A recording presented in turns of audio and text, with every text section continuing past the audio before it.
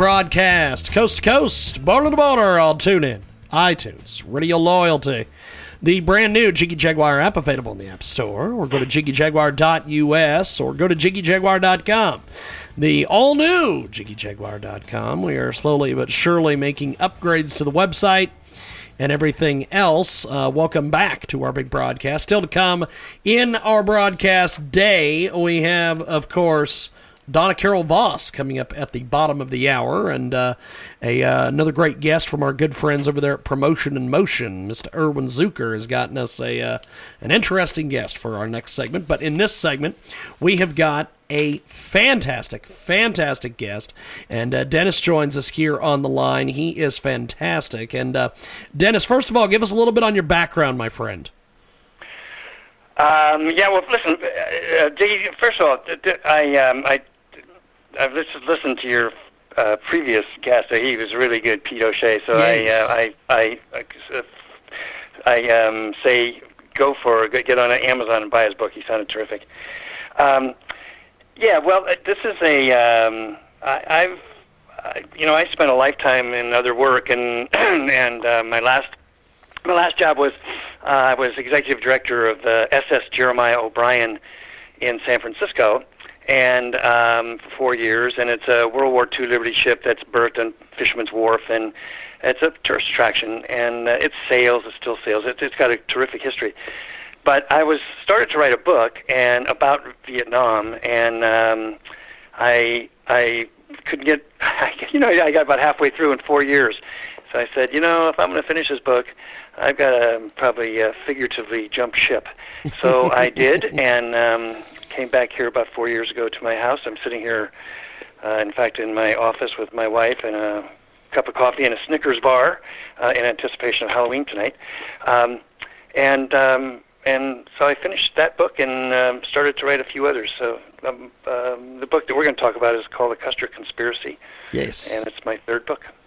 Now, Dennis Koller joins us today. He is the author of the recently published mystery thriller, The Custer Conspiracy, and it is absolutely amazing. Just forget about everything you've learned about Custer's last stand, because in this reimagined world created by our guest today, the truth has been concealed for the past 141 years, and Dennis joins us here on Skype audio. Now, without giving away too much of the story, tell us a little bit about the book and some of the main characters. It's my third book. It's a third book in my Tom McGuire mystery series. Tom is an SFPD homicide inspector, kind of the world-weary, cynical type of guy, but good at what he does. And this is just shameless self-promotion here, but as I say, it's my third book. And, it's kind of a Dan Brown, Da Vinci Code kind of book. It's, it starts out with the main character, Tom McGuire. He gets a phone call from, a college history professor he's known for 20 years or so. And the professor tells McGuire that he's come upon a secret about George Custer and the Battle of Little Bighorn. And if it's true, it'll force a rewrite of the past, 141 years of world history. So the professor, he needs just find out just a few more things. So he's going to visit the battlefield, and he asks McGuire to meet him up there, and he'd tell him what he had found, and so on. And so they set a date about a week later, and early in the morning, McGuire goes up there. He's driving in the battlefield. He can't find his friend. Kind of walks around. He walks up the hill of Last Stand Hill, and he finds his friend laying at the bottom of the memorial obelisk, with the back of his head shot off. And federal law enforcement agencies, it's a federal land, and so McGuire expects the murder, there's a murder of his friend, and FBI or somebody, park police, some federal agency will get involved in looking for the guy's murderer, but federal agencies are told to stand down, and it's a local matter. Let the sheriffs take care of it. Well, McGuire, wasn't about to stand down, so he's that kind of guy, right? So the mystery part is finding who killed the professor, and And, that goes on. And the thrower part is that, maybe Custer didn't die. Maybe what the professor found was, a secret that will change the last 141 years of history. So that's how it starts. And it was a fun book to write. So we've got because I just Koller. reimagine, what would happen if Custer didn't die there, right? That's absolutely amazing. We've got a great guest with us today. Joining us today here on Skype audio, the fantastic Dennis Koller. He has got a great book out there. Now, your book seems to be stealing the hearts of reading enthusiasts everywhere. What elements did you draw upon to develop some of the main characters of this book? Well, the number one is McGuire. This is my third book with McGuire, so I know him pretty well as the cop. What was interesting about just kind of the backstory of the Custer. I've always been kind of a Custer-phile myself, and he's one of the most misunderstood personages in history. Actually, at least in my view, he was last in his class at West Point, but he turned out to be a very good cavalry officer in the Civil War, and he made brevet general when he was like 23 years old, and some historians contend that George Custer, if he hadn't, he was one of the real keys of winning the Battle of Gettysburg, because his cavalry defeated Jeb Stuart's cavalry and helped the Union win, assist in Pickett's charge. So, Custer was a national hero coming out of the Civil War, and so I thought, you hear all of what's happened at Little Bighorn and how he made mistakes and how he was a SOB kind of guy and, full of himself. And, I'd read a lot about him, and but I wanted to see the battlefield. So I go up to the battlefield, and it turns out, it was not quite like I expected. I mean, I wanted to see these kind of rolling plains, and remember the Errol Flynn movie? They died with their boots on, and it was it was about a quarter-mile square area, very small area, and he had 210 troopers, and himself 211, and and he just got run over. I mean, I bet you that battle lasted 25 minutes, and all of them got killed. There were no survivors, so nobody quite knows what happened there. But anyway, it was interesting for me. I was interested in kind of the strategy. Why did he do this as opposed to that? And so I looked around, and then I went down to. They have little museums, they call them, surrounding the national park, and they kind of sell tchotchkes and stuff. So there was a under glass. There was in one of these museums. There was a life insurance policy, at least a copy of a life insurance policy written in 1871 from New York Life on the life of George Custer for $5,000, which in today's world would be like $500,000. Now, it was done 4 years before the battle, and when he wasn't the only general in there that was mentioned. I guess 4 of them took out the policy on their own lives. But I started thinking, well, wow, I'd never heard that before, and in all my readings, and I thought to myself, well, what if this life insurance policy would have been written 2 months before the battle, and only George Custer's name is on there, and then so why would he do, what would happen then? Well, let's say he decided he could get out of. He knew the battle was coming, and he could fake it in such a way that he didn't have to go, and and he would. Since there were no survivors, they would say Custer died, and he'd walk away with $500,000. He and his wife Libby probably go live in France for the rest of his life. So that's how it started out. That was kind of my lead-in, So, but then then you start thinking about it, and you say, yeah, but it's 141 years later. Who the heck would care? I mean, so what? So let's say he did live. Who cares? So I had to bring it into our modern world, that there were people back then who wanted Custer dead, and for reasons that have repercussions in our own time, and that's where I made it. We've got Dennis Koller with us today. He has got a fantastic mystery thriller. It's called The Custer Conspiracy, and he joins us today here on our iHeartRadio presentation. And also joins us live. Now, what kind of reactions have you been getting to the book so far? Because I'm sure there's a lot of people that have been giving you all sorts of different reactions to the book.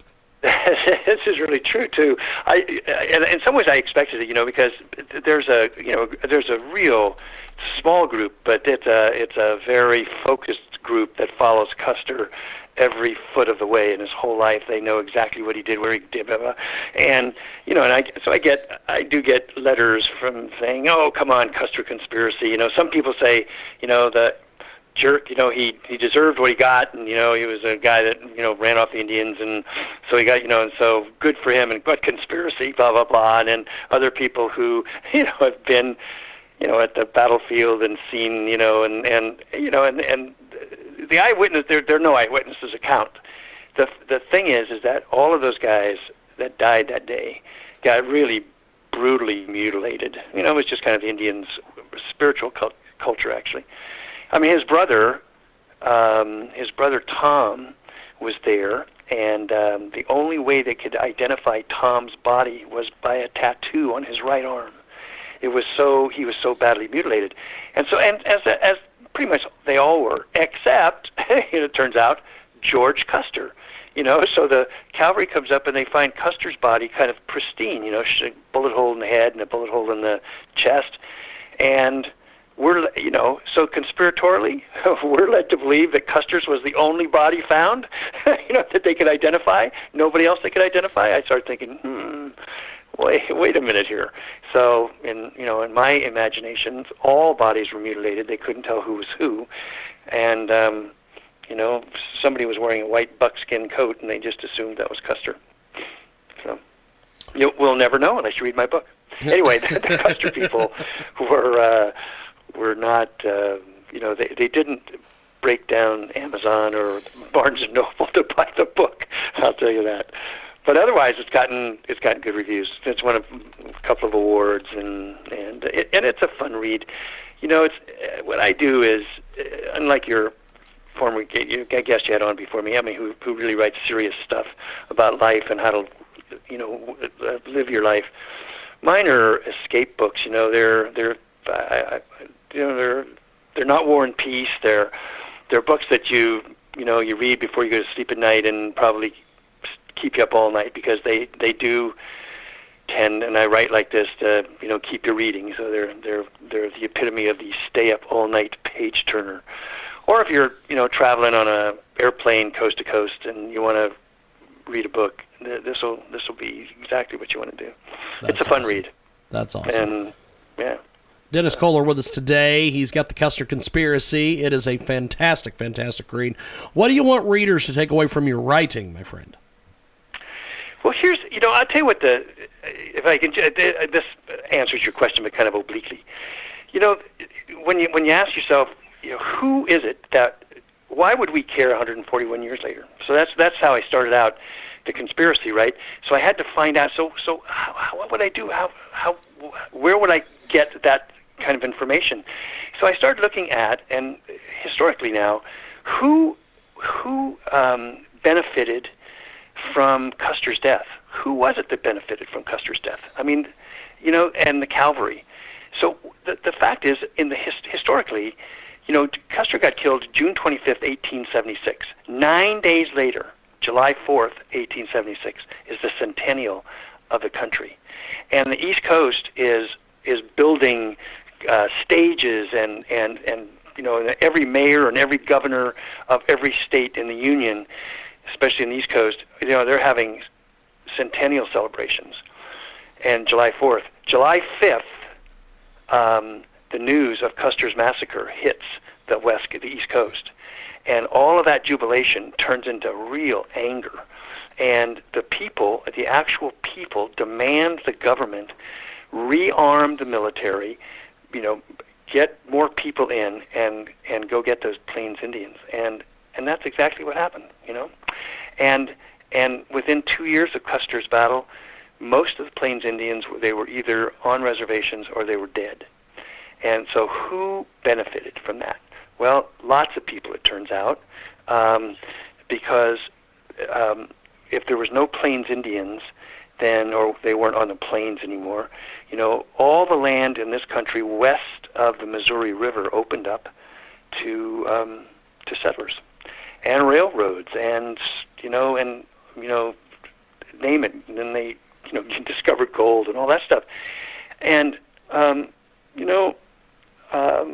I'll tell you another group that, and this is where I take my book, another group that really benefited were arms manufacturers, because the country at the time, we had 2 million men under arms in the Civil War, maybe even more than that, but only 50,000 of them at the time of Custer were in the military at the time of Custer, because the country was virtually broke after the Civil War. And what happened is, when the people were so angry at Custer's death and forced the government to rearm, arms dealers all of a sudden became very rich. And if you want to take it even further in history, 1876, Custer's troops were shooting with single-shot rifles. Right? They weren't muzzle loaders, but they were single shot. Even the Indians, a lot of the Indians had repeaters, but all of Custer's troops had single shots. 20 years later, in 1898, 97, the United States is in a battleship is lobbing 5-inch shells on the Spanish fleet in Manila Bay. And I'm thinking to myself, 20 years. It only took 20 years for that kind of armament to be built, and so on. So I said, yeah, that makes sense to me. Arms dealers. So they became and I started wondering, in our day and age, every village in country aside from America, they're armed with AK-47s. All of them. I'm saying, boy, somebody's getting really rich. Every terrorist in the world, and there's a gazillion of them, carry AK-47s. So it just, anyway, blah, blah, blah. So my conspiratorial mind went crazy. We've got a great guest with us today. We welcome to our broadcast here the author of the Custer Conspiracy, Dennis Koller, and he's with us today. He is a member of the Naval Order of the United States, the Navy League, the Military Writers Society of America, the California Writers Club, the Independent Book Publishers Association, and is on the board of directors of the nonprofit Bethlehem Shipyard Museum in San Francisco. Now, the Independent Book Publishers Association. I've heard of this. Erwin Zucker, one of my good buddies, constantly talks about the Independent Book Publishers Association. Yeah. Tell us a little bit about this organization. Well, they're a great group. It's a national organization. It's an independent IBPA they go by, and they're an association mostly of people like myself, writers, but also people who deal with writers. And there's a whole industry surrounding it. People do your book covers, they edit your books, they have contests all across the country, they have classes, and so the IBPA is kind of the middle ground for all of that. So we all kind of put our talents, hopefully in my case anyway, into the association, and we all learn valuable lessons. I'm essentially a novice at this stuff. I've been doing it 4 years. I was in college. I taught in college and blah blah blah. But still, this is a whole different profession, and a lot of it I just didn't know, and the IBPA, Independent Book Association, is not even is a group for the authors like myself, and there's a gazillion of us, who don't get picked up by the 5 corporate publishers in New York. So we're independent. I'm an indie writer, as we call ourselves, and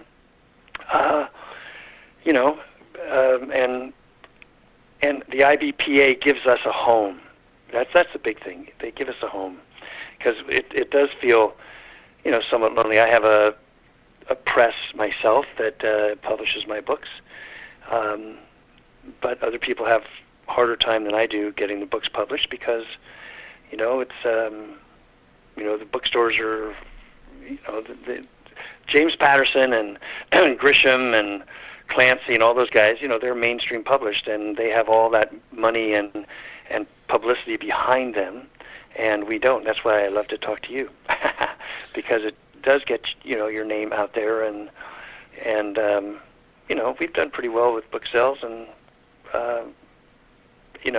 so I'm proud of it, and but New York still didn't want to touch it. So we've got a great guest with us today. Dennis Koller joins us on Skype audio. He has the Custer Conspiracy. It is a fantastic read, and if people want to get a hold of you online or social media, how do they do that exactly if they want to correspond with you, my friend? Yeah, well, I have my website. It's just Dennis Koller, Denniskoller.com. You can leave messages there. I respond to everybody who writes. I write a blog there, and you can go to Amazon, get the books. You can buy them on Amazon, and we even sell them on our website because I'll autograph them for people who want to buy them off the website, and we take master charge and all that kind of stuff. And I'll autograph and personalize it, so it's kind of a perk if you go there rather than going to Amazon. But it's that's we're we do the full Monty. It does keep you busy trying to do all this stuff. But anyway, it's a great listen for all the would-be writers out there. I would suggest that they take a turn if you're if you have a good story to tell or history or whatever, memoir even. There's a ton of people doing memoirs now. Give it a shot. Almost anybody can get published. I mean, it hardly costs a thing. Now I'm not talking about book covers and editors, but I mean, if you just wanted to write an ebook and and get it on Kindle, it costs you about $50, and so it's worthwhile. Your family can buy something, and a lot of people start off that way. So it's pretty interesting. I mean, the whole book business. I give talks about that. The book business is really interesting. I mean, it's intricate. It's Amazon and ebooks and print on demand have just revolutionized the business, and the revolution. Has taken place in the last 12 years. Have you ever heard of? Listening to all this, my friend, it triggered something. My good friend Frank Catolo always says, when the doors open in your head, don't shut them, just leave them closed. I had a door open in my head when you were just sitting there talking about all this. Have you ever heard of the La Jolla Writers Conference? I have. I've never. Because you would be perfect for what Richard Kurtz and Antoinette Kurtz are doing down there. Just all the philosophy and everything on book publishing and writing and everything. Just sitting there listening to that, I thought, if you haven't, we need to get you hooked up with those people. Yeah, no, I haven't, and I would love to get hooked up with them. I try to do the big problem for people like myself, and if you start writing or anybody starts writing, is books are my product, so I have to keep getting new product out there. It's like if Ford didn't, produce a new car for 3 years because they were trying to sell their inventory off, they'd be dead. So I have to keep doing that while I'm doing a lot of other things, and see, like the La Jolla Writers Conference. Listen, I would, if you point me in the direction of where to go, I would get in touch with those people. Get my email from your press people, and send me an email, and I'll get you hooked up with Richard, because I think you would be perfect for what they're doing over there. Oh, I appreciate that. Yeah, and I'd love to do that, obviously. Now, getting back to your book here, give us the profile of the typical reader who's going to love your book. There would be, let's see, the genre would be mystery/thriller, right? So it's not just thrillers. what it means in the book business. Thrillers are have something more. I would say catastrophic. That's not the right word, but global. So it's not just a murder in your own backyard, and you have to find out who did it, and so on and so forth. And which the Agatha Christie. But these things, the thriller part, is because there's something larger. Like in the Custer conspiracy, there is a conspiracy that happened 141 years ago and is still existent today because anyway, rich and powerful people, right? So my genre, the book I'm writing right now is actually going to be a mystery. It's with McGuire in San Francisco. Somebody gets killed. It's a cold case. It's going to be much like Harry Bosch, who's a hero of mine, by the way. I can't remember his name. But anyway, so he's a that's. Where I'm going with this, I'm sorry, I'm mumbling, but it's mystery. People who like mysteries would do this. Thrillers would do this. A David Baldacci kind of book, Vince Flynn kind of book. Not Jack Reacher, not Lee Childs. I'm not that good. He's great. He's one of my favorite authors. But listen, they're very fast-moving, very they're stay-up-all-night page-turners, and I do that on purpose. My chapters are 4, maybe no longer than 5 pages. They just go. So it's that's just my style. It's a heck of a deal, my friend. I'll have to say. Thanks, Now, as we wrap up here, what's next for you as an author? Well, I am. I should have been finished my 4th book by now, but I'm not. But I hope to have it finished and edited by the first of the year. And I haven't even got a title yet. But it will be a police procedural mystery. Much more traditional than what I've done before, and much more interesting in my view. I'm having a lot of fun writing it because it is a different kind of story, and it's got some political intrigue in it, but mostly it's about a story of a woman who gets killed and murdered in San Francisco in 2007, and the story takes place in San Francisco in 2010. Her murder wasn't her murder, or murderers weren't caught, and she became a cold case. But it was a time in San Francisco, which happens to be true, that 2008, 2009 had so many homicides in San Francisco that a lot of them just fell through they only brought to trial 37% of them, and that's because most of them were drugs and gangs, which were really prevalent in the city in those years, and it just overwhelmed the homicide department. So that woman was killed during one of those things, and she has a relative who calls my hero Tom McGuire and says, you guys know who did it. Come on, you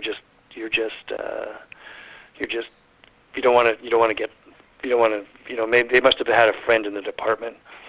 So McGuire takes that badly, and he said, our people are not like that, and so he gets the case reopened, and now he's looking into it. Fantastic. Yeah, well, I'm having really a lot of fun writing. In fact, I was right before you called. I was in my house.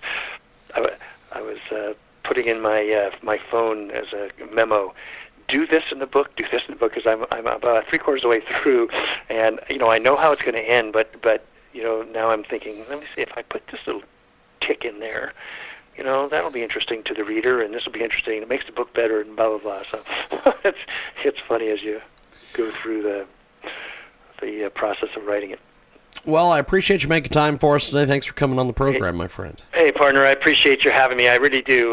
You got a great program. You've got a listener now. I appreciate it, and like I said, follow up with me on that email, and I'll get you all that information. Good, my man. Thank you very much. I appreciate it. Thank you, brother. And thank you for your audience listening to this. Definitely. Have yourself a wonderful day. We'll talk soon. Thank you, man. Too. Appreciate Okay, bye-bye. That, of course, was Dennis Koller. We've got more coming up. The Custer Conspiracy is available right now. It's Build, Grow, and Enjoy.